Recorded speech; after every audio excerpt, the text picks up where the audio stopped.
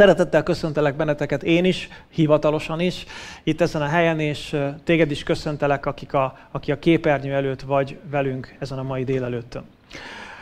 Talán emlékeztek rá, hogy az elmúlt vasárnapon meséltem nektek egy brit házaspárról, Angel Adderley-ról és Dick már elfelejtettem a nevét.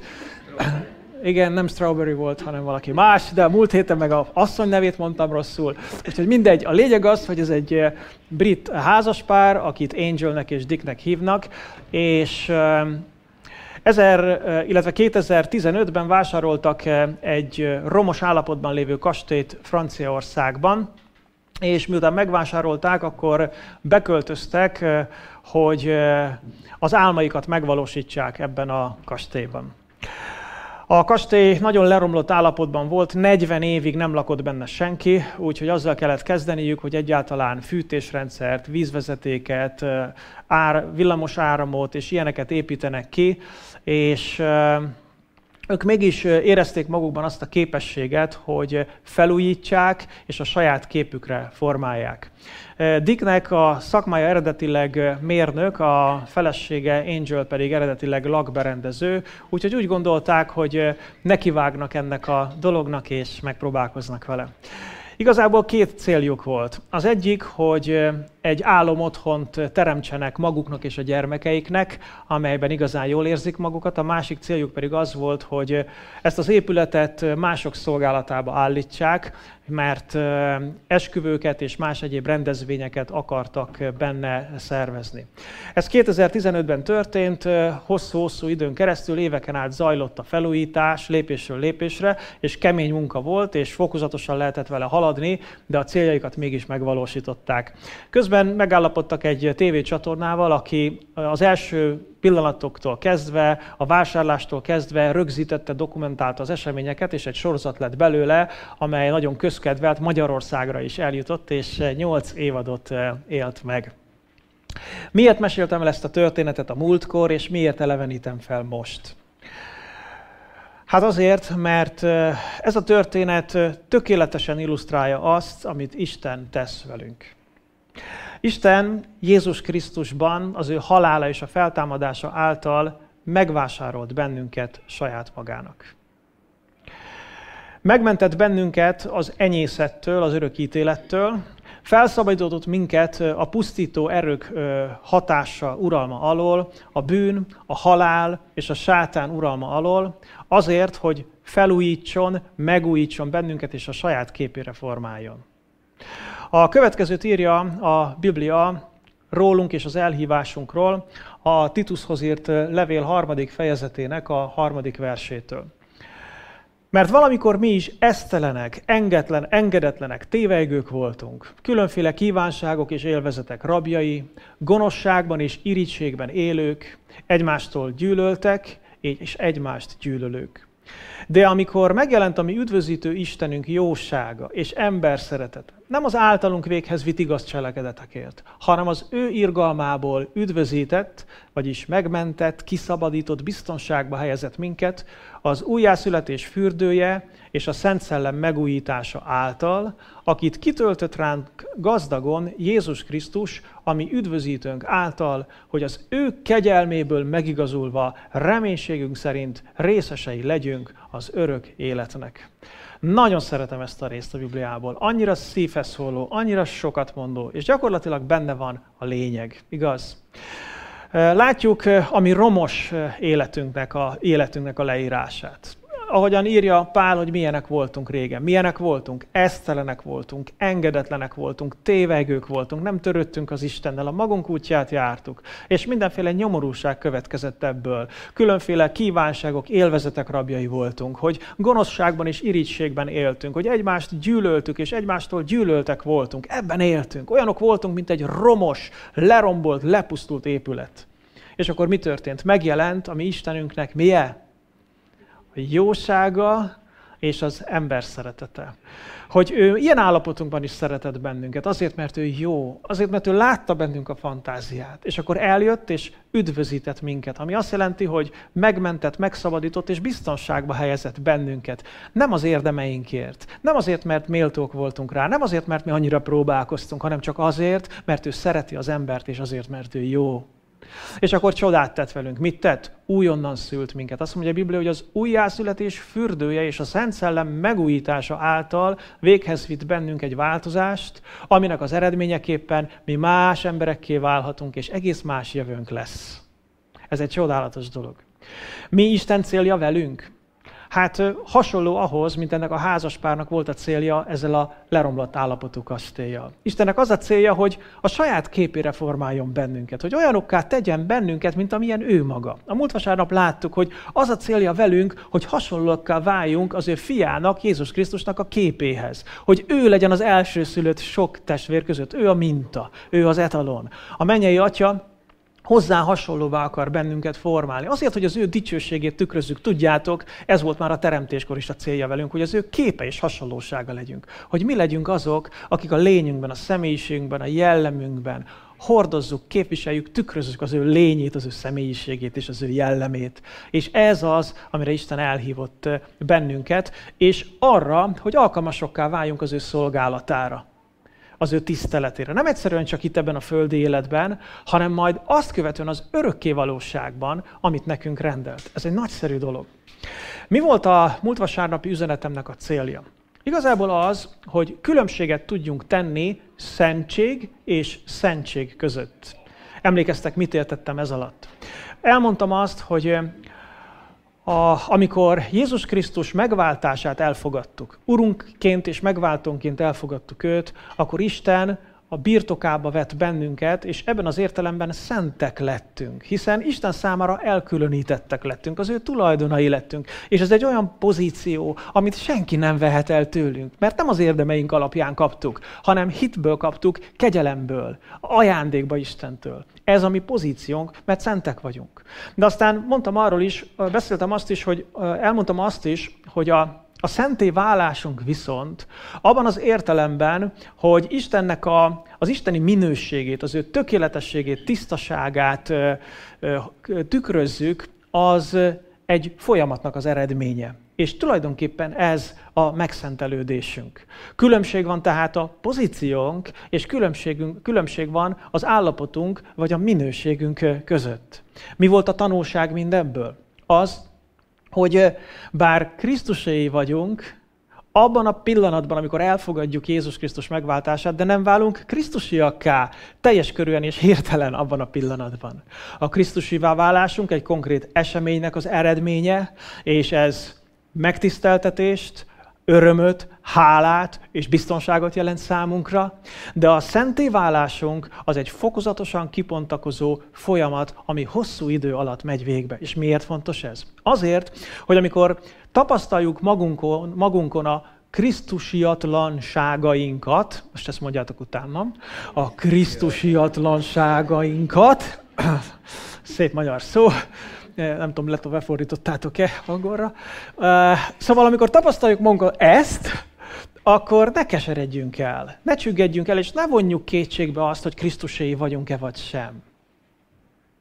Hanem legyünk bizonyosak afelől, hogy igen, Krisztuséi vagyunk, még akkor is, ha nem vagyunk teljes mértékben krisztusiak. Ugyanakkor viszont az is egy tanulság volt, hogy ha Krisztuséi vagyunk, annak még van perspektívája, hogy átalakuljunk és valóban krisztusiakká váljunk. Beszéltem arról, hogy a megigazulásunkat, ami a múltban történt, és a megdicsőülésünket, ami majd a jövőben történik, közbeveti, vagy átköti a megszentelődésünk. A megszentelődésünknek tulajdonképpen az a lényege, hogy a krisztusi minőség fokozatosan létrejön és kibontakozik bennünk. És nézzétek meg ezt a szakaszt, amit felolvastam, hogy ebben is milyen jól látható ez. Figyeljétek az utolsó mondatot. Azt írja Pál, hogy hát jó hosszú mondat, csak az utolsó mondatrészt olvasom, hogy az ő kegyelméből megigazulva reménységünk szerint részesei legyünk az örök életnek. Látjátok, itt is beszél arról, hogy megigazultunk a múltban, ami megtörtént. A reménységünk az, hogy a jövőben részesei leszünk majd annak az örökkévaló életnek, amit ő számunkra elkészített, és a kettő között pedig, ami most történik, az pedig tulajdonképpen a Szent Szellemnek a megújításáról szól. A Szent Szellem nem csak akkor újított meg bennünket, amikor újonnan születtünk, hanem gyakorlatilag a Szent Szellem az ő megújító munkáját folyamatosan végzi az életünkben. És ez a megszentelődésünk. Ahogyan Isten dolgozik bennünk, ahogy Isten formál bennünket, úgy egyre inkább hasonlóvá válunk Jézus Krisztushoz. Az elmúlt vasárnap tehát tisztáztuk a szentség és a szentség közötti különbséget. A mai alkalommal már kifejezetten a megszentelődésről szeretnék beszélni, erről a bizonyos folyamatról, amit Isten visz véghez bennünk. Nézzük a következő bibliai idézetet, Péter első könyve első fejezetének 14. versétől. Azt írja itt a Biblia. Mint engedelmes gyermekek, ne igazodjatok azokhoz a korábbi vágyaitokhoz, amelyek tudatlanságotok idején voltak bennetek, hanem mivel ő, a Szent hívott el titeket, magatok is szentek legyetek egész magatartásotokban, úgy, amint megvan írva, szentek legyetek, mert én szent vagyok. Nézzük csak meg, hogy mit mond ez a Biblia. Azt mondja, ugye a megszentelődésről beszél, és arra hív fel, hogy szentek legyünk, a szónak annak az értelmében, hogy alakuljunk át Isten hasonlóságára, és nézzük meg, hogy mit ír számunkra az ige. Azt mondja, hogy ne igazodjatok a korábbi vágyaitokhoz, hanem magatok is szentek legyetek. Ma egyébként a megszentelődésnek a területeiről szeretnék beszélni, hogy mely konkrét területeken akarja Isten ezt a bizonyos megszentelődést az életünkben véghez vinni, de mielőtt ezekre a területekre rátérnék, van egy fontos dolog, amit szeretnék megmutatni nektek, ebből az igéből egyébként látható. Ez pedig úgy szól, hogy a megszentelődés az egy kétirányú folyamat. A megszentelődés az egy kétirányú folyamat. Elhagyunk dolgokat, ugyanakkor elsajátítunk dolgokat. Mondhatnám azt is, hogy magunk mögött hagyunk dolgokat, ugyanakkor magunkévá teszünk dolgokat. Tehát bizonyos dolgok, amelyek az életünk részét képezték, fokozatosan már nem képezik az életünk részét, és más dolgok pedig, amelyek korábban nem képezték az életünk részét, azok az életünk részét kezdik képezni. Erről beszél itt a Biblia. Nézzétek meg, hogy mit ír Pál. Azt mondja, hogy ne igazodjatok azokhoz a korábbi vágyaitokhoz. Tehát bizonyos korábbi dolgok működtek bennünk, amiről azt szeretné, hogy ezek már nem működjenek bennünk. Viszont most alakuljunk át Istenhez hasonlóvá. Köszi szépen. Hát, ha hoztatok, iszok belőle. Amúgy nem vagyok szomjas, de hát ne váljon hiába valóvá ez a dolog. Tehát, nézzétek, azt mondja, hogy ne igazodjatok azokhoz a korábbi vágyaitokhoz, amelyek tudatlanságotok idején voltak bennetek. Nagyon érdekes ez, hogy meghatározza, hogy a tudatlanságotok idején. Valamiről nem tudtatok még akkor, és ezért bizonyos dolgok működtek bennetek. Miről nem tudtatok? Mit nem ismertetek? Hát nem ismertétek Istent, nem ismertétek Jézus Krisztust személyesen, és nem ismertétek az ő akaratát és az ő tervét az életetekre nézve. És mivel nem ismertétek őt, tudatlanságban voltatok, ezért olyan dolgok működtek bennetek, amelyek nem voltak jók. És hát mondjuk ez érthető is, hiszen tudatlanok voltatok. De most már nem vagytok tudatlanok, mert most már ismeritek Krisztust, ismeritek az ő tervét, és ismeritek az ő akaratát. Úgyhogy most már változzatok meg, és ne azokban a dolgokban éljetek, hanem formálódjatok át ő hozzá hasonlóvá. Tehát a megszentelődés az egy kétirányú folyamat. Bizonyos dolgokat elhagyunk, magunk mögött hagyunk, más dolgokat pedig elsajátítunk, magunkéivá teszünk. Tulajdonképpen én arra hívlak benneteket, hogy ma egy picit gondolkodjunk az életünkön, és az életünk bizonyos területein majd látni fogjátok. És azzal a szemüveggel nézzük meg az életünknek ezeket a bizonyos területeit, hogy mik azok, amiket ezeken a területeken el kellene hagynunk, és melyek azok a dolgok, amelyeket pedig el kellene sajátítanunk. A Mózes 3. könyvében olvassuk azt, hogy Istennek ugyanez volt a terve már Izrael népével is az Ószövetség idején. Ezt mondta nekik. Legyetek előttem, vagy legyetek nekem szentek, mert én az Úr szent vagyok, és elkülönítettelek benneteket a népektől, hogy az enyém legyetek. Látjátok, itt is megfigyelhető ez a kettősség. hogy a megszentelés az azt jelenti, hogy Isten elkülöníti Izraelt valakitől, vagy valakiktől, és elkülöníti őket a saját maga számára. A megszentelés tehát azt jelenti, hogy valamitől elkülönülünk, és elkülönülünk valaki számára. Elkülönülünk azoktól a dolgoktól, amelyek nem harmonizálnak Istennek a tökéletességével, tisztaságával, lényével, ezektől elkülönülünk, és elkülönülünk az ő számára. És mind a kettő része fontos ennek a folyamatnak. Részletesen is olvashatunk erről a 2. Korintoszi levélben. Először a 6. fejezetnek az első versét, majd egy kicsit hosszabb szakaszát olvasom fel, és utána átugrunk a 7. fejezetnek az első versére. Csak megjegyzem zárójelben, hogy amikor olvassuk a Bibliát, akkor érdemes nagyobb szakaszokat együtt olvasni. Sokszor elkövetjük azt a hibát, hogy egy adott szövegrészt kiragadunk a szöveg környezetéből, és önmagában próbáljuk értelmezni, de hogyha ezt nem látjuk együtt a kontextusával, ahogy szokták mondani, akkor lehet, hogy téves következtetésekre jutunk. Nagyon érdekes, hogyha megfigyeljük itt a korintoszi 2. levelet, hogy miről van szó. Az 5. fejezet vége felé, amit nem is írtam ki, fantasztikus dolgok vannak leírva. Egyik kedvenc részem a Bibliából egyébként, az 1 Korintus 5.19-től, amikor azt mondja, hogy 17-ben azt mondja, hogy aki Krisztusban van, új teremtés az, a régi elmúlt, és íme újjá lett minden. Ismeritek ezt? Hallottátok már? És akkor utána, hogy mindez Istentől van, aki megbékéltetett bennünket önmagával, azáltal, hogy nem tulajdonította nekünk a bűneinket, és ránk bízta a megbékéltetés igéjét. És akkor folytatja tovább, és utána elhangzik az a nagyon fontos mondat, hogy mert azt, aki nem ismert bűnt, bűnné tette értünk, hogy mi Isten igazsága legyünk ő benne. Ezzel fejeződik be az 5. fejezet. És ez csodálatos, mert miről szól? A megigazulásról. Amiről beszéltem 4 vasárnapon keresztül. Istennek erről nagyszerű ajándékáról, hogy ő igazzá tett bennünket saját maga számára, annak ellenére, hogy mi nem voltunk azok. És most igazak vagyunk, annak ellenére, hogy nem tudunk igazként viselkedni sokszor, de mégis igazak vagyunk. Ez egy fantasztikus ajándéka Istennek, és itt köti tovább, megy tovább a 6. fejezetnek az első versére. Figyeljétek, azt írja, hogy vele együtt munkálkodva, vagyis Istennel, aki megigazított benneteket, intünk is titeket, úgy éljetek, mint akik nem hiába kapták az Isten kegyelmét. Hadd álljak meg egy picit. Figyeljetek, azt mondja, hogy úgy éljetek, mint akik nem hiába kaptátok az Isten kegyelmét. Rakjuk akkor kronológiai sorrendbe a dolgokat? Először van az, hogy kegyelmet kaptam Istentől, igaz? Ugye? Először van az, hogy kegyelmet kaptam. Hogy nem a bűneim szerint bánt velem. Hogy megkegyelmezett, hogy igazzá tett. És azután következik az, hogy úgy éljek. És nem fordítva. Vannak, akik pont fordítva gondolnak. Azt mondják, hogy majd ha úgy élek, ahogy Isten akarja, ez az első szakfázis, akkor majd megkapom a kegyelmet. De hát Pál azt írta, hogy ha érdemekből lenne, akkor már nem kegyelem volna. Mert a kegyelemnek pont az a lényege, hogy nem az érdemeink alapján kapjuk. Figyeljetek, nagyon fontos a sorrend, látjátok? Tehát, hogyha kiragadjuk majd az utána következő szakaszt a szövegkörnyezetből, akkor téves következtetésre fogunk jutni.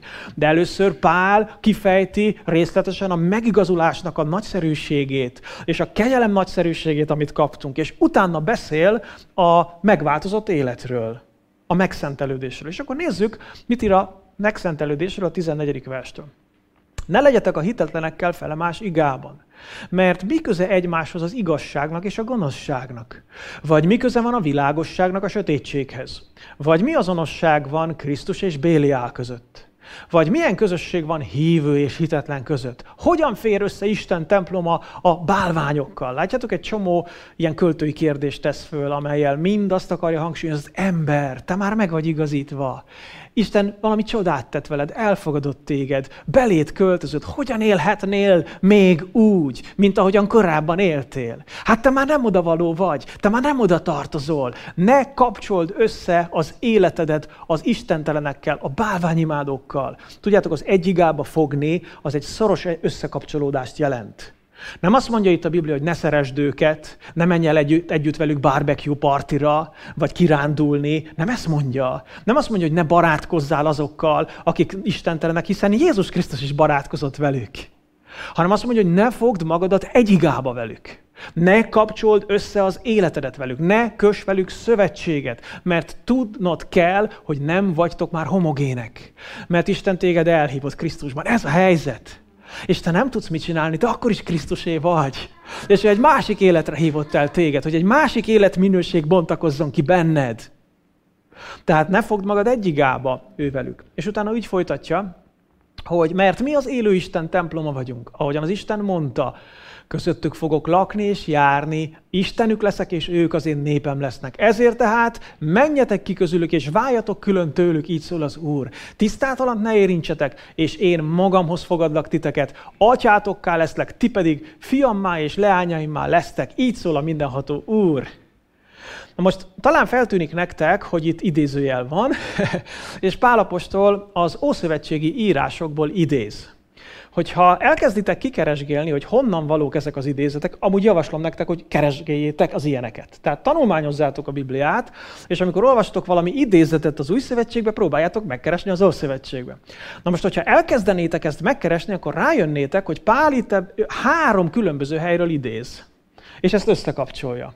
Az első, amikor azt mondja, hogy mert közöttük fogok lakni és járni, Istenük leszek, és ők az én népem lesznek.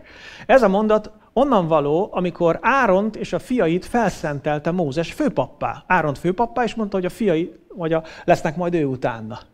És le van írva egy egész fejezeten keresztül a főpap és a Áron fiainak a felszentelése, hogy milyen módon szentelték fel, és ott tesz egy ígéretet Isten, és azt mondja, hogy amikor a pap működik, amikor a szent sátor működik, a templom működik, akkor közöttük fogok lakni és járni, Istenük leszek, és ők az én népem lesznek.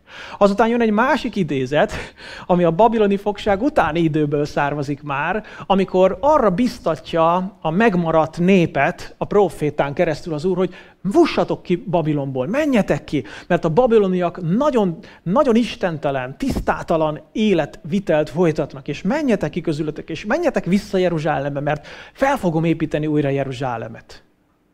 És innen való az idézet, hogy menjetek ki közülük, és váljatok külön tőlük, és utána egy harmadik idézet jön, amikor azt mondja, hogy és én magamhoz fogadlak titeket, atyátokká lesztek, ti pedig fiaimmá és leányaimmá lesztek, így szól a mindenható Úr. Ez pedig a Jeremiás 31-ből van, ahol konkrétan Isten az új szövetséget ígéri meg Izraelnek.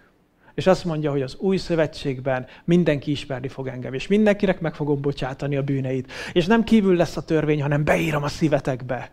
És akkor ti az én fiaim és lányaim lesztek, én pedig a ti mennyei atyátok leszek. Tehát ezeket az ígéreteket állítja sorba Pál apostol, és tulajdonképpen kifejti, hogy ez rólunk szól, ez nekünk szól. Ez nem csak a zsidóknak szólt, hanem nekünk pogányoknak is szól, akiket Isten bevett az új szövetségbe Jézus Krisztusban. Ilyen ígéreteink vannak, hogy ő köztünk fog lakni. És azt mondja, hogy gyertek ki közülük. Nézzétek csak meg a pirossal kiemelt részt, hogyha látjátok. Azt mondja, hogy menjetek ki közülük és váljatok külön tőlük. Ugye itt látjuk azt elhagyást, hogy bizonyos dolgokat el kell hagynunk. És utána azt mondja, hogy és én magamhoz fogadlak titeket. Tehát egy új dolog fog létrejönni bennetek, hogy én a tiétek, és ti pedig az enyémek lesztek. És aztán átevezünk a 7. fejezetbe, ahol az első versben ezt olvassuk. Mivel tehát ilyen ígéreteink vannak, szeretteim, tisztítsuk meg magunkat minden testi és szellemi tisztátalanságtól, és Isten félelmében tegyük teljessé a mi megszentelődésünket. Tehát az egész miről szól? A megszentelődésről. Most figyeljétek a perspektívát. Csodálatosan kifejti a kegyelmet, a megigazulást, igaz? És azt mondja, hogy ti már mások vagytok. Ne éljetek úgy, szentelődjetek meg. És hagyjátok el azokat a dolgokat, amelyek nem méltók én hozzám, amelyek nem rólam szólnak, amelyek nem harmonikusak velem. És legyetek az enyém, és alakuljatok át olyanná, amilyen én vagyok. Szóval tisztítsuk meg magunkat, mondja a Biblia, minden testi és szellemi tisztátalanságtól. Itt beírtam zárójelbe az eredeti kifejezéseket. Nagyon érdekes, hogy itt kétféle típusú tisztátalanságról beszél az Új Szövetség. Beszél úgy mondja, hogy szárkosz, kai pneumatosz, ez van a görögben. A szárkosz az a testhez kötődő, valamilyen a testi természethez kötődő tisztátalanság. A pneumatosz az pedig valamilyen spirituális, szellemi természetű tisztátalanság. Na most, hogyha belegondoltok akár a babiloni pogány környezetbe, akár az első század pogány környezetébe, ahol az evangélium hirdettetett, akkor ott nem egyszerűen csak testi bűnökben éltek benne az emberek, hanem mindenféle hamis kultuszokba és hiedelmekbe is. Tehát teljesen jogos, amikor Pál azt mondja, hogy vannak testi természetű tisztátalanságok, és vannak szellemi természetű tisztátalanságok. És azt mondja, hogy figyeljetek, ezekből gyertek ki, ne éljetek benne tovább. És tudnotok kell, kedves barátaim, hogy minden kultúrára jellemző volt ez a kétféle típusú tisztátalanság. Az egyik a testi természethez kapcsolódó tisztátalanságok, amik a testnek a vágyaiból, a testnek az indulataiból, a testnek a szükségleteiből fakadnak. És higgyétek el, szerintem látjátok is, hogy a mi kultúránkban is az emberek a testüknek a vágyait, szükségletet és indulatait nagyon tisztátalan módon tudják és akarják sokszor betölteni. De nem csak testi természetű tisztátalanságok vannak, hanem vannak szellemi természetű, spirituális tisztátalanságok is. Amikor az emberek a természet fölötti után vágyodnak, és mindenféle energiákat akarnak becsatornázni az életükbe, de az nem az egy igaz Isten, hanem valami más. És azt mondja a Biblia, hogy figyeljetek ide, tisztítsátok meg magatokat ezektől. Kiírtam még egy másik kifejezést is, ott az a molüszmosz a görögben, ez a tisztátalanság, és csak azért írtam ki, mert nagyon érdekes, hogyha visszakövetjük a szónak az eredetét, akkor a melaszból származik, ami azt jelenti, hogy fekete. Tehát nagyon érdekes, hogy a görögben a tisztátalanság az a fekete szóból származik. Tehát bármi, ami a sötétséggel, a feketével van kapcsolatban, vagy onnan jön, az a tisztátalanság. Hol van a forrása? Mi a forrása annak, amit teszek? Honnan ered az, ami az életemnek a része? Ezt vizsgáljam meg, ezt mérlegeljem, és ennek alapján döntsem el, hogy mi az, amit engedek, és mi az, amit nem engedek az életemben. A következő kérdés akkor, hogy tehát látjuk, hogy a megszentelődésünknek van két iránya. Elhagyunk valamit, bizonyos dolgokat, elsajátítunk bizonyos dolgokat. Láttuk azt is, hogy vannak a testhez kötődő tisztátalanságok, vannak a szellemi élethez kötődő tisztátalanságok. Milyen tisztátalanságokat, konkrétan miket akar az Úr, hogy átalakítsunk az életünkben? Azt olvastuk itt, hogy tisztítsuk meg magunkat minden tisztátalanságtól. Minden tisztátalanságtól. Szóval mindenfélétől. A következő ige, Péter első levele első fejezet, ezt már olvastuk egyszer, de most térjünk vissza egy picit ismét, és ebből a szempontból nézzük meg. Mint engedelmes gyermekek, ne igazodjatok azokhoz a korábbi vágyaitokhoz, amelyek tudatlanságotok idején voltak bennetek, hanem mivel ő, a Szent hívott el titeket, magatok is szentek legyetek, egész magatartásotokban, úgy, amint megvan írva, szentek legyetek, mert én szent vagyok. Miben akarja az Isten, hogy szentek legyünk? Segítettem nektek. Olvassuk el együtt. Egész magatartásotokban. Na még egyszer. Egész magatartásotokban. Van, amelyik fordítás úgy írja, hogy a forgolódásotokban, életviteletekben. Egyébként ez a szó valóban a forogni valami körül abból származik a görögben, és tulajdonképpen arról szól, hogy hogyan viseljük magunkat, hogyan forgolódunk az élet dolgaiban. És hogyha most azt a kérdést tesszük fel, és arra akarunk válaszolni, hogy mit akar az Úr, hogy miben szentelődjünk meg, akkor tulajdonképpen azt mondja, hogy mindenben. A teljes életünkben, az egész forgolódásunkban. Csak hogy van itt egy veszély, és erre a veszélyre szeretném felhívni most a figyelmeteket. Ez a veszély pedig úgy szól, hogy ha mindent meg akarunk szentelni, akkor lehet, hogy végül semmit sem szentelünk meg. Volt már ilyen? Amikor tudtad, hogy annyi mindent meg kell csinálnod, tulajdonképpen mindent meg kell csinálnod, hogy végül semmit sem csináltál meg.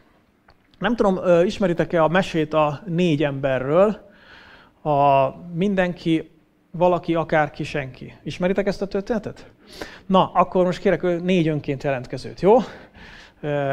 Gyere Zoli, 1. Na, Csak egy kicsit lazítsunk itt. Gyere Kriszti, szuper. Csaba, még egy hölgyet akkor. Gyere. Zsuzsa, nagyszerű. Fejből nem tudom, illetve pontosan akarom idézni, hogy álljatok így kicsit félkörbe, így négyen egymás mellé. Ki fogom osztani a szerepeket. Nem kell semmit csinálnotok, csak itt álltok, jó? Én meg mesélek. Ennyire könnyű színdarabot még sose játszottatok el. Azért gondoltam rá, hogy kiállítalak benneteket, mert így könnyebb felfogni a történetet, amúgy is nagyon érdekes, de így könnyebb felfogni. Szóval, te vagy mindenki, te vagy akárki, te vagy valaki, és te vagy senki. Tehát még egyszer, ismételjük. Mindenki, akárki, valaki és senki. Na most akkor hallgassátok a történetet.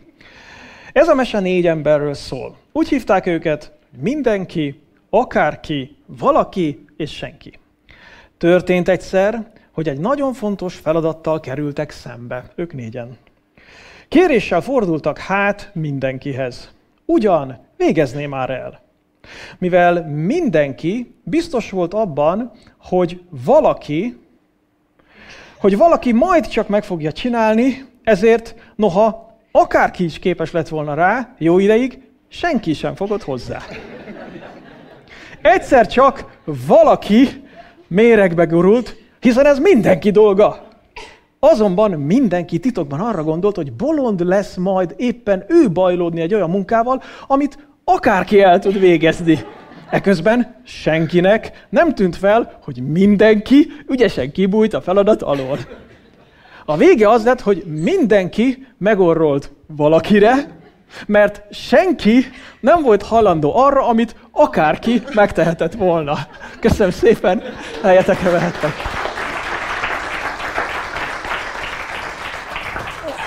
Ugye milyen rendkívüli tanulsággal bír ez a történet? Szóval azért hoztam csak ezt fel illusztrációként, hogy egy kicsit lazítsunk itt a nehéz teológikus tanítás közepette, meg hogy szemléltessen vele azt az igazságot, amit ide felírtam, hogy van egy veszély, hogyha mindent meg akarunk szentelni, akkor lehet, hogy végül semmit sem szentelünk meg. Tehát, hogyha úgy megyünk haza innen, hogy ma az volt az üzenet, hogy az egész életünket szenteljük meg, és holnaptól az egész életemet meg akarom szentelni, és az összes forgolódásomat, akkor lehet, hogy a végén pont ugyanolyan állapotban maradok, mint amilyenben voltam előtte, mert hogy a nagy lelkesültség kapcsán nincs semmilyen konkrét terv az életünkben. Minden nagy egész részekre osztható, a leghosszabb út is apró lépésekből áll. Na hát, ilyen közhelyeket is tudok mondani. Bizonyára Facebookon mindenféle háttérképekkel már találkoztatok ilyen vagy és ehhez hasonló nagy bölcsességekkel. Tehát minden nagy egész részekre osztható, a leghosszabb út is apró lépésekből áll. Éppen ezért könnyebb a nagy célokat úgy elérni, ha kisebb részcélokra osztjuk őket.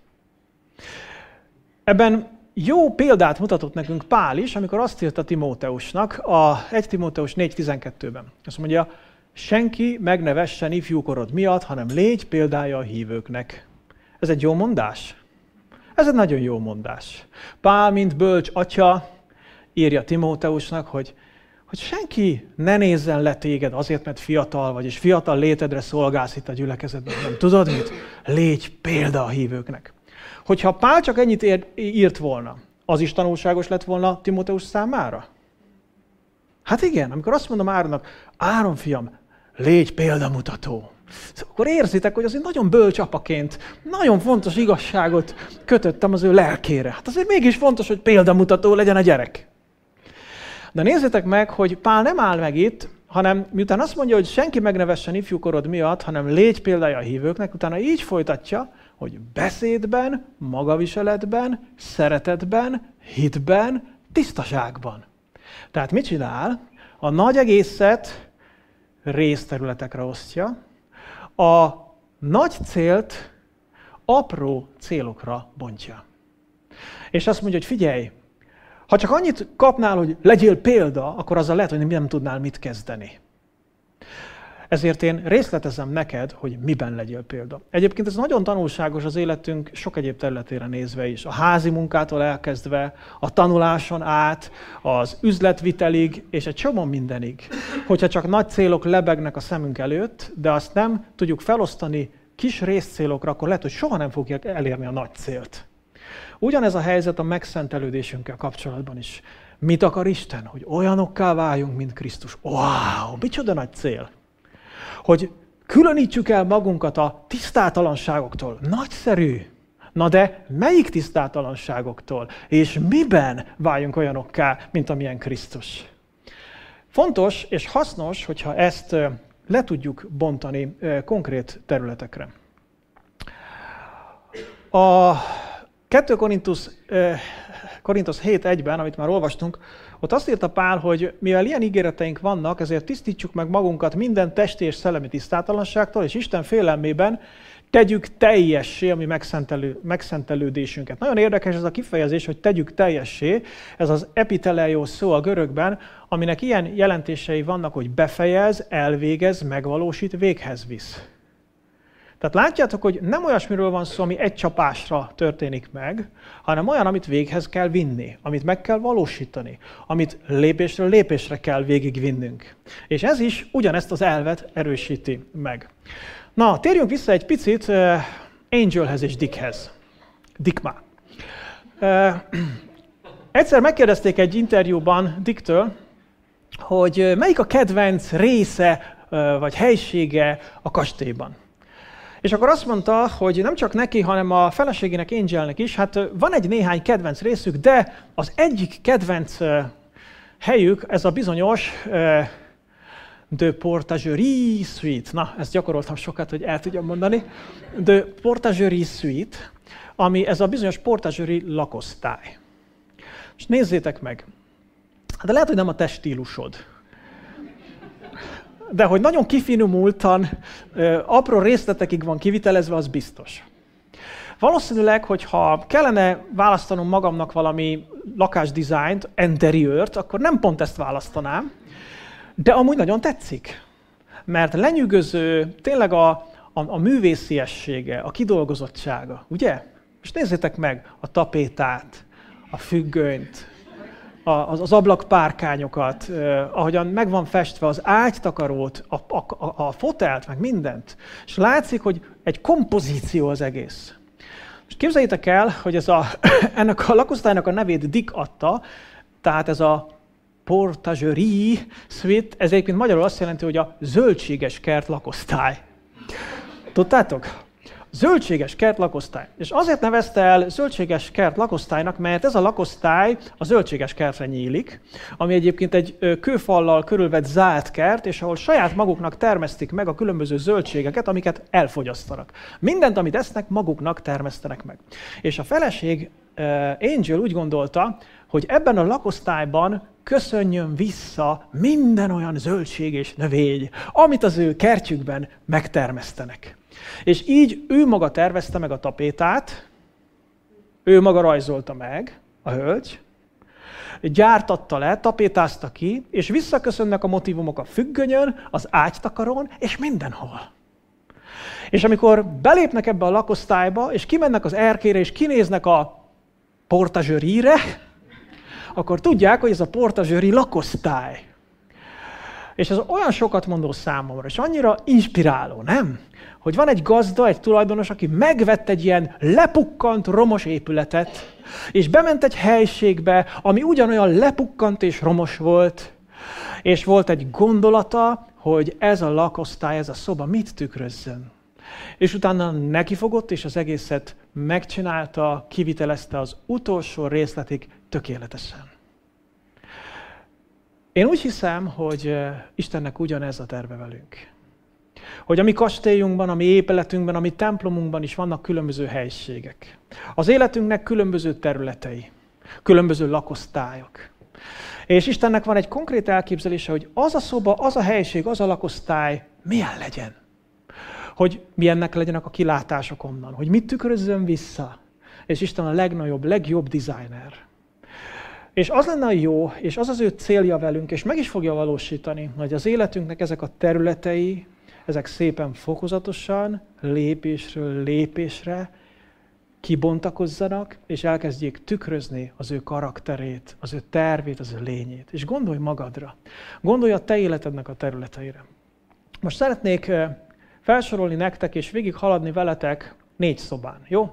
Ez a kastély 45 szobás amúgy, tehát úgy gondoltam, hogy egy prédikációval mégsem beszéltünk 45 területről, úgyhogy 4 területről fogok beszélni. 4 olyan területről, amellyel kapcsolatosan olvasunk az Új Szövetségben, hogy az Úr meg akar szentelni bennünket. És azt szeretném, hogy most lépjünk be ebbe a 4 szobába. Lépj be az életednek ebbe a 4 szobájába, és nézz körül. És nézd meg azt, hogy ezekben a szobákban mi az, ami még a régi, amit ki kellene onnan takarítani, és vajon mi lehet az az új, amit Krisztus elképzelt veled kapcsolatosan. Jó? Nézzük akkor az első területet, ugye ez a prédikációm címe, hogy szobáról-szobára. Hogy az Úr így akarja az életünket átformálni. Az első a vágyak és az indítékok szobája. Ez a legbelsőbb szoba. Tulajdonképpen innen indul ki minden. Olvastuk a Titus 3-ból azt a bizonyos szakaszt, ami így kezdődött.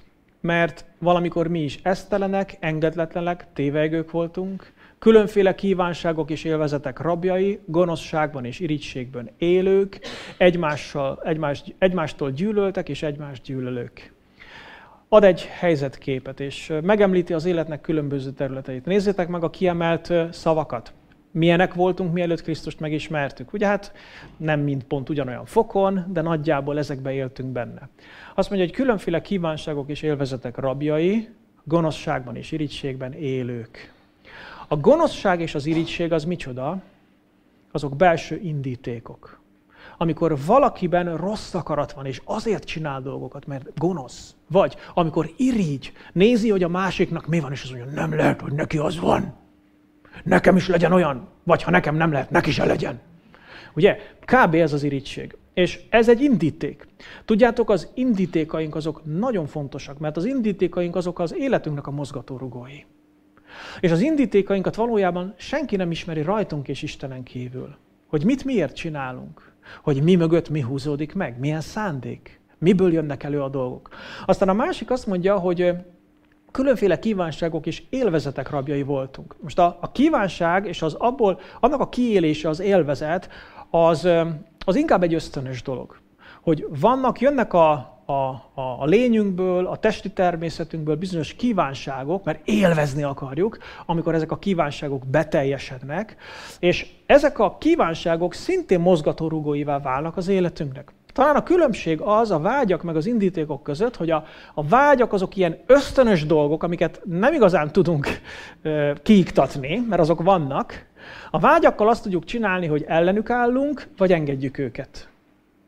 Az indítékok viszont már tudatos dolgok, hogy tudatosan mi mozgatja az életünket. Szóval az első helység, az első terület az a vágyak és az indítékok. Gondold végig, hogy téged milyen vágyak mozgatnak. Milyen vágyak szoktak működni benned, és hogy ezeknek mennyire és milyen módon és hogyan adsz teret, vagy hogyan nem. És hogy mik azok a belső indítékok, amelyek mozgatnak téged. Jézus egy alkalommal a következőt mondta, Máté 15-ben olvassuk. Ekkor odahívta a sokaságot, és így szólt hozzájuk. Halljátok és értsétek meg. Nem azt teszi tisztátalanná az embert, ami bemegy a száján, hanem ami kijön a szájából, azt teszi tisztátalanná az embert. Ugye ezt azért mondta, mert a vallási elit tagjai kérdőre vonták a Jézust, hogy a tanítványai miért nem mosnak kezet evés előtt. Na most ne gondoljátok, hogy ez ilyen higiéniai féltés volt a részükről, hanem ez egy ilyen zsidó tradíció volt, hogy egy kevés kis vízzel úgy lelötyikülték a kezüket, mert ez egyfajta rituális tisztaságot fejezett ki. Szóval azt mondták, hogy miért nem mossák meg a tanítványaid ilyen rituális módon a kezüket, mielőtt esznek. Hát nem tiszták, nem akarnak szentek lenni. Mire Jézus azt mondja, hogy figyeljetek ide, értsétek meg, hogy nem azt teszi tisztátalanná az embert, ami bemegy a száján, hanem ami kijön a száján. Itt egy nagyon fontos igazság van. Tudjátok, mit mond Jézus? Azt mondja, hogy figyelj, a szentség az nem kívülről befele halad, hanem belülről kifele. Ez óriási különbség. Ma is vannak emberek, akik úgy gondolják, hogy a szentség belül azáltal jön létre, hogy miket cselekszek kívül. Ha nem csinálom ezt, meg nem csinálom azt, attól majd szent leszek belül. De ez nem igaz, hanem pont fordítva van. Hogyha szent vagyok belül meghoztam a döntést, azaz rendbe tettem az indítékaimat és a vágyaimat, akkor a megnyilvánulásaim is szentekké fognak válni. Ezért az első helység, a legbelső szoba, az a vágyak és az indítékok szobája. És ezt kell végig gondolnunk. És utána Jézus azt mondja, nem gondoltok arra, hogy minden, ami bemegy a szájon, az a gyomorba jut és az árnyékszékbe kerül. Ami azonban kijön a szájból, az a szívből származik, és azt teszi tisztátalanná az embert. Mit tesz tisztátalanná? Ami a szívből származik. Mert a szívből származnak a gonosz gondolatok, a gyilkosságok, házasságtörések, paráznasságok, lopások, hamis tanúskodások és az istenkáromlások. Ezek teszik tisztátalanná az embert. De az, hogy mosdatlan kézzel eszik, nem teszi tisztátalanná az embert. Egy másik alkalommal a hegyi beszédben a boldog mondások között Jézus ezt is mondta. Boldogok a tiszta szívűek, mert ők meglátják az Istent.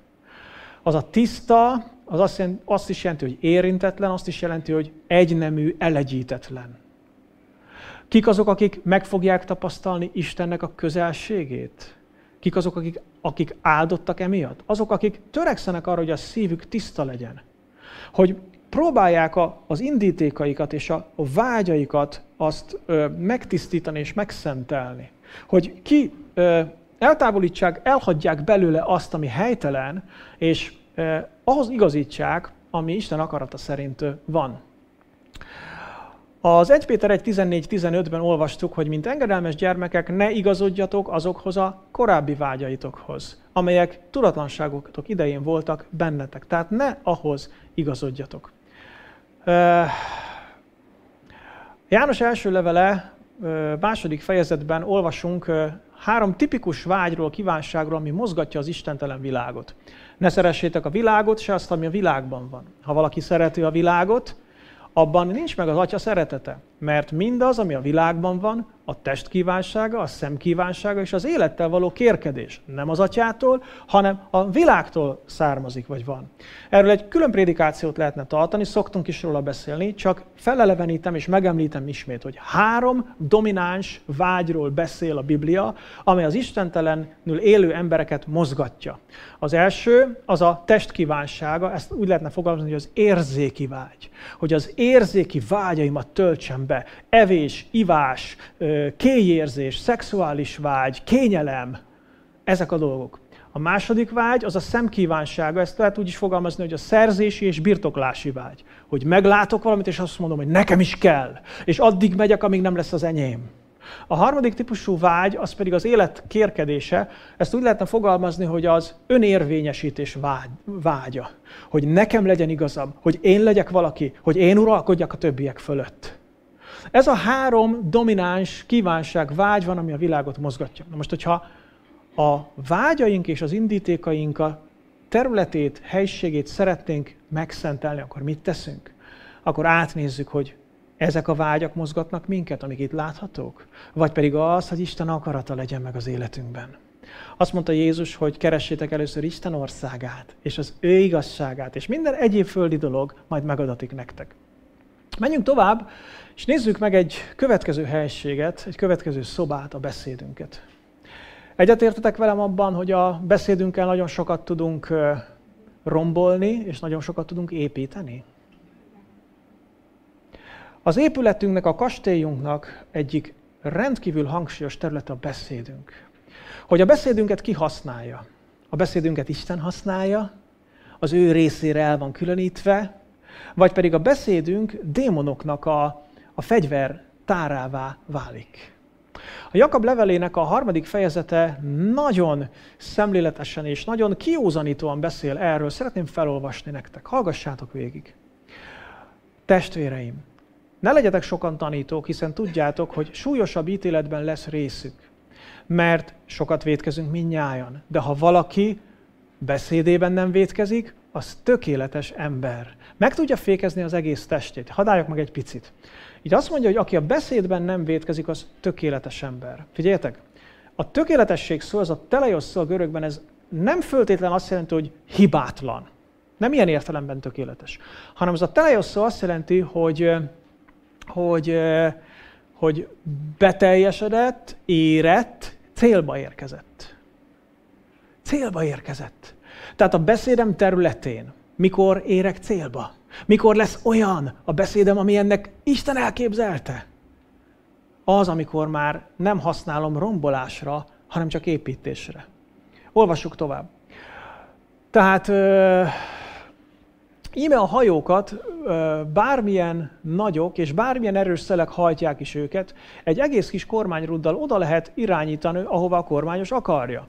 Ugyanígy a nyelv is, milyen kicsi testrész, mégis nagy dolgokkal kérkedik. Íme egy parányi tűz milyen nagy erdőt felgyújthat. A nyelv is tűz, a gonoszság egész világa. Olyan a nyelv tagjaink között, hogy egész testünket beszennyezi, és lángba borítja egész életünket, miközben maga is lángba borul a Gehenna tüzétől. Ez tényleg így van. Figyeljetek, olyan, mint egy pici tűz. Emlékeztek, nemrég Pécset volt egy nagy tűzvész, nem tudom hány családi ház leégett. Miért? Mert valaki a kertjébe elkezdett avart égetni, amikor nem kellett volna. Valaki eldob egy cigarettacsikket valahol egy természetvédelmi területen, és hektárok égnek le. Azt mondja, hogy Biblia, figyelj ide, a nyelved, a beszédet pont ilyen. Ha olyasmire használod, amire nem kéne, hogyha te beszédeden keresztül gonosz szellemek lövedőzik a tüzes nyilaikat, akkor óriási pusztulást képes okozni. Nem csak benned, hanem a környezetedben is. És aztán így folytatja. Mindenfajta vadállat és madár, csúszómászó és tengeri állat megszelidíthető. Meg is szelidíti az ember. A nyelvet azonban az emberek közül senki sem tudja megszelidíteni. Fékezhetetlenül gonosz az, telve halálos méreggel. A méreg az olyan, amit megesz az ember, és úgy csinálják ugye a méregkeverők, hogy ne vegye észre, hogy megitta. És a később fejti ki a hatását és pusztít el. Ehhez hasonló hatással tud bírni a beszédünk is. Aztán így mondja, ezzel áldjuk az Urat és Atyát, és ezzel átkozzuk az Isten hasonlóságára teremtett embereket. Ugyanabból a szájból jön ki az áldás és az átok. Testvéreim, nem kellene ennek így lennie. Mi a probléma itt Jakab szerint ezeknek az embereknek a beszédjével? Hogy ilyen célra is, meg olyan célra is használatos. Hogy jön belőle az áldás is, meg az átok is. És amikor az áldás jön, akkor kit áldunk? Istent, vagy némely embereket. De máskor meg átkozzuk az embereket. És azt mondja, hogy figyeljetek, ez nem jó így. Hogyha a nyelved, a beszéded, azt használod az emberek átkozására is, pusztítására és rombolására is, meg az Isten áldására is, akkor az nem oké. Akkor nincs megszentelve még a beszédet. Krisztusé vagy már. De ez nem krisztusi. És vedd figyelembe azt, hogy ez egy nagyon fontos terület. És gondold végig, hogy miből kellene megtisztítanod a beszédedet, és minek kellene odaszánod a beszédedet. A te beszédeddel milyen hatást fejtesz ki? Efézus 4.29. Semmiféle bomlasztó, rothadt beszéd ne jöjjön ki a szátokon, hanem csak akkor szóljatok, ha az jó a szükséges építésre, hogy áldást hozzon azokra, akik hallják. Itt a szelekció alapelve. Mit mond a Biblia, hogy mi alapján szelektálj? Hogy az, amit mondasz, az áldást hoz azokra, akik hallják, vagy pedig bomlaszt. Nagyon érdekes ez a kifejezés itt, amit zárójelbe odaírtam, hogy rothadt beszéd. A Károly így fordítja, hogy semmilyen rothadt beszéd. Olyan érdekes, hogy miért ezt használja. Ugye a rothadt, most képzelj el, hogy van egy rothadt, nem tudom, paradicsom. És hogy a rothadt paradicsomot beteszed a többi paradicsom közé, vagy bent hagyod, akkor mi fog történni? A többi paradicsom is majd megrohad. Mert a rohadás az ilyen, hogy tovább terjed. És azt mondja, hogy figyelj, semmilyen rothadt beszéd. Tehát, hogyha belül bomlás van benned, akkor ne add tovább a bomlást a szavaidon keresztül. Hanem legyen az a szelekciódnak, a válogatásodnak az alapelve, hogy ez most áldást hoz arra, aki hallja, vagy nem hoz áldást. És hogyha az Úré a beszédem, akkor törekszem arra, hogy amit kimondok, az áldást hozzon. És ami nem akar áldást hozni, nem áldást hoz, hanem rombolást, azt nem mondjam ki. Nagyon érdekes az a megfogalmazás, nézzétek meg, hogy semmilyen bomlasztó beszéd ne jöjjön ki. Kiemeltem, ne jöjjön ki. Azaz, itt van belül, nagyon ki akarna jönni, mert nagyon a szívemen van, és már tele van a szám vele, de azt mondja, ne jöjjön ki. Ha nem jön ki, csak téged rothaszt. Ha kijön, téged is rothaszt, meg azokat is rothasztja, akik hallják. És ezért már az egy óriási eredmény, amikor valaki tud uralkodni, és nem engedi, hogy kijöjjön. Mit mondott Jakab? Azt mondta, hogy aki a beszédén nem vétkezik a beszédével, tud uralkodni, az olyan, mint az a lovas, aki a gyeplőt fogja. Te irányítod a lovat, te irányítod a hajót. Nem arra megy, amerre a szél fújja, vagy amerre ő akar. Ne jöjjön ki. Figyeljetek, annyira fontos. Az életünk építményének ez egy rendkívül fontos területe. Beszédetek legyen mindenkor kedves, sóval fűszerezett, hogy így mindenkinek helyesen tudjatok felelni, írja a Kolossé 4.6. Kedves, odaírtam, kariti van szó szerint a görögben, ami a karis szóból származik. Hallottátok már a karis szót? Ez a kegyelemnek a szava. A kegyelem. És azt mondja, hogy a beszédetek legyen mindenkor kegyelemből való, kegyelmet közvetítő. Ami nem a másikról szól alapvetően, a másik érdemeiről, hanem a jó akaratodról. És azt mondja, sóval fűszerezett. Olyan érdekes, a sóval fűszerezett, gondolkodtam, ez olyan szép költői kép, sóval fűszerezett a beszédem. Most hogyan? Hozzak ilyen sótartót magamnál, és mindig, amikor mondok valamit, így sózzam meg? Vagy hogy kellene ezt érteni? És tudjátok, hogy a só az a pici, sokszor láthatatlan rész, ami az ételt ízessé teszi. Mi a só a beszédünkben? A kegyelem. Amikor a beszédem mögött ott van a kegyelem. Amikor minden beszédemet egy kis kegyelemmel megsózom. Egy kis kegyelemmel megfűszerezem. Akkor az építő lesz majd, és helyes lesz. Harmadik szoba, szexualitás. Egy nagyon áterodizált világban élünk. Egy olyan világban élünk, amelyet a szexualitás és a mindenféle szexuális kicsapongások erősen jellemeznek. Ti is így látjátok ezt? Egy ilyen világban élünk. Lehet, hogy némelyek azt mondják, hogy hát ez a világ, ez annyira rohadt ezen a területen, hogy ilyen sose volt. De tudjátok, ez nem igaz. A helyzet az, hogy a történelem során végtelen sok visszaélés, nyomorúság és szörnyűség történt a szexualitás területén mindenféle kultúrákban. Olvastam egy ezzel kapcsolatos tanulmányt, dr. Szilágyi Vilmos, az a címe az írásának, a tanulmányának, hogy szexuálpszichológia, tankönyv és dokumentáció. Felraktam a QR kódját, ha valakit érdekel, gyorsan fotózza le, erről le tudjátok tölteni a tanulmányt. A 20. oldalon kezdődik egy fejezet, aminek az a címe, hogy a szexuális viselkedés változásai az ismert emberi történelem során. Csak erős idegzetűeknek. Azt javaslom. És arról szól, a különböző kultúrák, az Indiától, Kínától elkezdve minden, Babilonon át, hogy hogyan működött a szexualitás. Hogyan éltek vissza az emberek a szexualitással, a nemiséggel, a nőkkel. Tudjátok-e, hogy hívták, kire mondják azt, hogy a történelem, vagy az első történetíró volt, akiről tudunk? Hérodotosz.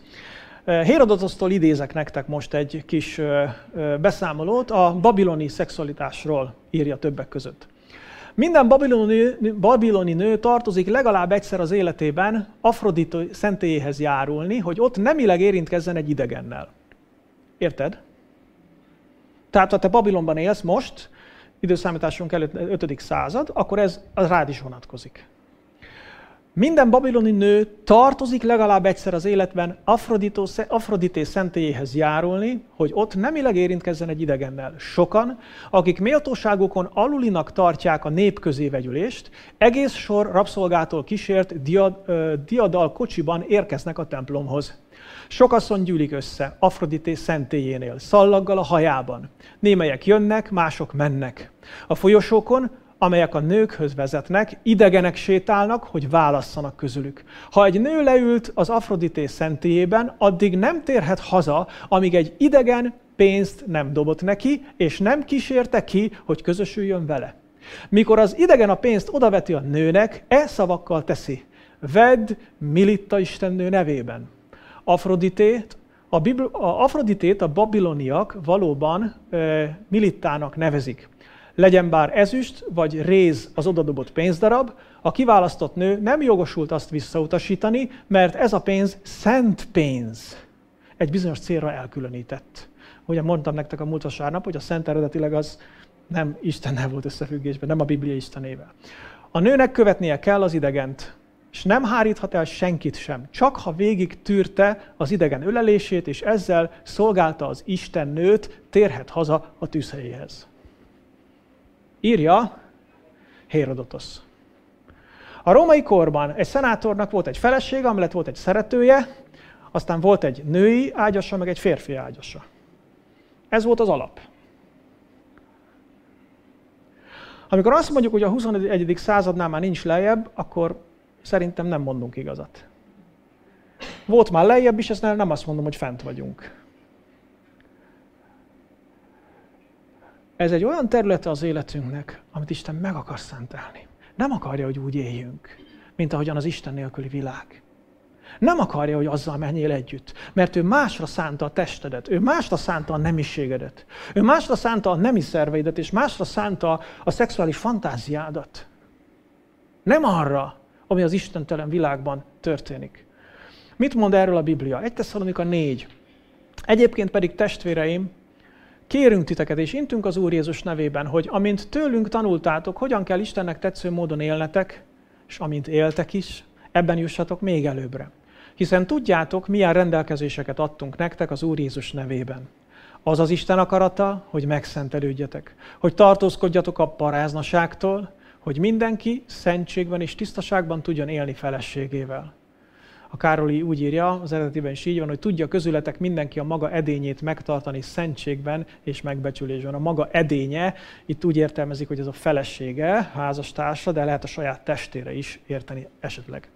Tehát nem a kívánság szenvedélyével, mint a pogányok, akik nem ismerik az Istent. És hogy senki túlkapásra ne vetemedjék, és ne csalja meg testvérét semmiféle ügyben, mert bosszút áll az Úr mindezekért, ahogyan már előbb megmondtuk nektek, és bizonságot is tettünk róla. Mert nem tisztátalanságra hívott el minket az Isten, hanem megszentelődésre. Aki tehát ezt megveti, az nem embert vet meg, hanem az Istent, aki szent szellemét is rátok árasztja. Szóval élj szentségben, azt mondja a Biblia. A nemiséged, a szexualitásod, azt ne használd hamis, sötét dolgokra, hanem használd úgy és arra, amire Isten adta. És ennek egy szabálya van, a házasságban. A házastársaddal élvezd, mert minden tekintetben szent a házaságy, azt mondja a Biblia. De ami azon kívül van, az nem a te asztalod, nem erre vagy elhívva. És ezt neked kell kiszelektálnod. Neked kell tudnod, hogy abban a szobában mi van. Menjünk tovább, nézzük a 4. területet is, a kapcsolatok. Az emberi kapcsolatoknak a területe. Azt olvastuk a Titus 3:7-ben, hogy valamikor mi is esztelenek, engedetlenek, tévejgők voltunk, különféle kívánságok és élvezetek rabjai, gonoszságban és irigységben élők. Nagyon megragadó ez a megfogalmazás, ami itt következik. Egymástól gyűlöltek és egymást gyűlölők. Miről szól ez a passzus? A kapcsolatokról, igaz? És sokszor most is így működik, hogy egymástól gyűlöltek és egymást gyűlölők. És utána beszél a szentségről, és beszél arról, hogy mi nem erre vagyunk elhívva, hanem az Úr egy másikat adott nekünk, meg akar újítani bennünket, sőt, bizonyos tekintetben már meg is újított minket a Szent Szellem által. A Zsidók 12:14-ben ezt olvassuk. Törekedjetek mindenki iránt a békességre és a szent életre, amely nélkül senki sem látja meg az Urat. Érdekes, ahogyan itt fogalmazza az ige, hogy amikor a szentségre törekszünk, hogy mondja, hogy törekedjünk mindenki iránt a szentségre. Nagyon érdekes, hogy kifejezetten az emberi kapcsolatok relációjában beszél a szentségről. És azt mondja, hogy törekedjünk mindenki iránt a szentségre. Azaz, helyes módon viszonyuljak a másik emberhez. Isten számára elkülönített módon viszonyuljak a másik emberhez. Próbáljak úgy viszonyulni a másik emberhez, ahogyan Krisztus viszonyulna hozzá. És itt is tisztítsam ki az életemből azokat a viszonyulási módokat, viselkedési módokat a többi ember felé, ami nem Isten jelleme és tisztasága szerint van. 1 Tesszalonika 4:6. És hogy senki túlkapásra ne vetemedjék, emlékeztek az előző szexualitásról szóló részbe, be volt ékelve egy ilyen mondatrész is. És hogy senki túlkapásra ne vetemedjék, és ne csalja meg, vagy ne károsítsa meg a testvérét semmiféle ügyben. Mi az, ami alapján ki tudom válogatni a helyes viszonyulásomat? Hogy ez károsítja az embertársamat, vagy áldására, javára van az embertársamnak. Nem csak anyagilag lehet valakit megkárosítani, hanem erkölcsileg is meg lehet károsítani. A személyiségében is meg lehet károsítani, a méltóságában is meg lehet károsítani, az értékében is meg lehet károsítani. És azt mondja a Biblia, hogy ha szent vagyok az ember kapcsolataimban, akkor figyelek arra, hogy ne károsítsam meg az embertársamat, főleg a testvéreimet, hanem hogy a javukra legyek. Róma 14:19. Azokra a dolgokra törekedjünk tehát, amelyek a békességet és egymás építését szolgálják. Amikor az emberi kapcsolataimban szent vagyok, akkor az azt jelenti, hogy a békességet és a másiknak az építését szolgálom. Itt van tehát 4 terület. Összegezzük mindazt, amit eddig láttunk. Volt az első a vágyak és indítékok, mondjuk együtt. Vágyak és indítékok. Második, a beszéd. A harmadik, a szexualitás. Negyedik, a kapcsolatok. Az Istennek a szándéka velünk, hogy megszentelődjünk, hogy egyre inkább olyanokká váljunk, mint ő. Hogy felismerjük, hogy mi az, amit el kellene hagynunk ezekből a területekről, és mi az, amit el kellene sajátítanunk. És így akarja, hogy haladjunk szobáról szobára. Az életünk egyik területéről a másikra. Az utolsó igém, ami összefoglaló bátorítás számunkra a megszentelődés kapcsán így szól. 1 Tesszalonika 5:21-24. Mindent vizsgáljatok meg. Kedves testvérem, arra hívlak most téged és a következő héten, hogy vizsgáld meg ezt a 4 területet az életedben. Mindent vizsgáljatok meg. A jót tartsátok meg. Ha azt látjátok, hogy van, ami jó, krisztusi, tartsátok meg! Tudod, van az a vicc, amikor 2 ember beszélget, az egyik kérdezi a másikat, hogy van munkád? Nincs. Ott ne hagyd, mondja neki. Szóval, tehát a jót tartsátok meg, a gonosz mindenfajtájától tartózkodjatok. Maga pedig a békesség Istene, szenteljen meg titeket teljesen. A vidafordítás úgy mondja, hogy egész végig, a Károly úgy, hogy mindenestől. És őrizze meg a ti szellemeteket, lelketeket és testeteket teljes épségben, fedhetetlenül, ami Urunk Jézus Krisztus eljövetelére. Hű az, aki elhív erre titeket, és aki meg is cselekszi azt. Erre vagyunk elhívva. Hogy a teljes valónk fedhetetlenségben legyen, és szentségben. És ő az, aki meg is cselekszi bennünk ezt, hogyha szeretnénk. A főüzenetem tehát így hangzik, hogy törekedj tovább a megszentelődésben. Törekedj tovább a megszentelődésben. Ámen. Akkor imádkozzunk.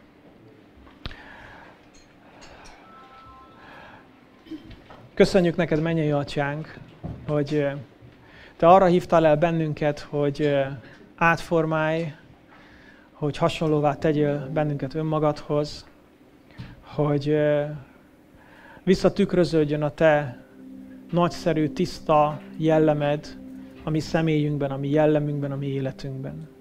Köszönjük neked, hogy lépésről lépésre elvégzett bennünk ezt a munkát.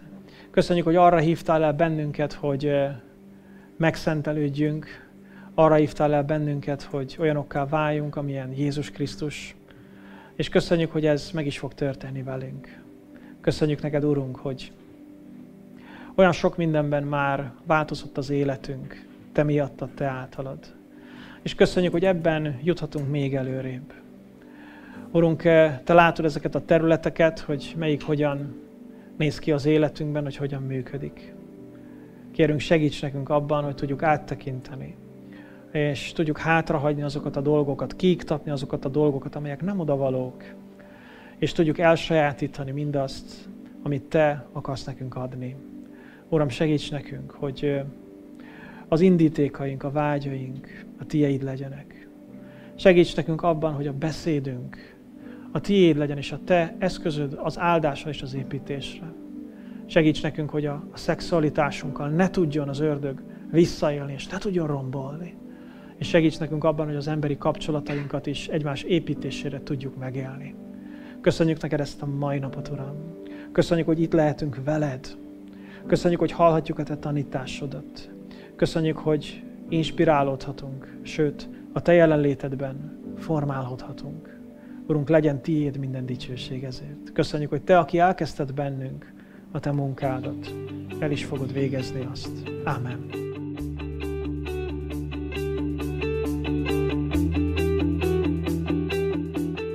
Kedves hallgatóm, örülök, hogy ebben az üzenetben velem tartottál. Kívánom és imádkozom érte, hogy Isten használja fel a javadra mindazt, amit hallottál. Az üzenet után szeretném figyelmetbe ajánlani, hogy van lehetőséged adakozni szolgálatom javára. Felajánlásodat azért is fogadom köszönettel, mert tevékenységemet önkéntes támogatások segítségével tartom fenn. A támogatás módjáról információt találsz podcast csatornám honlapján, a foristamas.podbean.com internet címen, a Hogyan támogathatod szolgálatomat menüpontban, vagy tájékoztatást kérhetsz levélben is az info@foristamas.hu e-mail címen. Bármi kérdésed, vagy megbeszélni valód lenne a támogatás témájában, szintén erre a címre írhatsz. Ismétlem a két elérhetőséget. Podcast csatornám honlapját tehát a foristamas.podbean.com internet címen találod, e-mailt pedig az info@foristamas.hu címre küldhetsz. Köszönöm, ha támogatásoddal mellettem állsz, Isten áldjon, várlak a következő üzenettel is.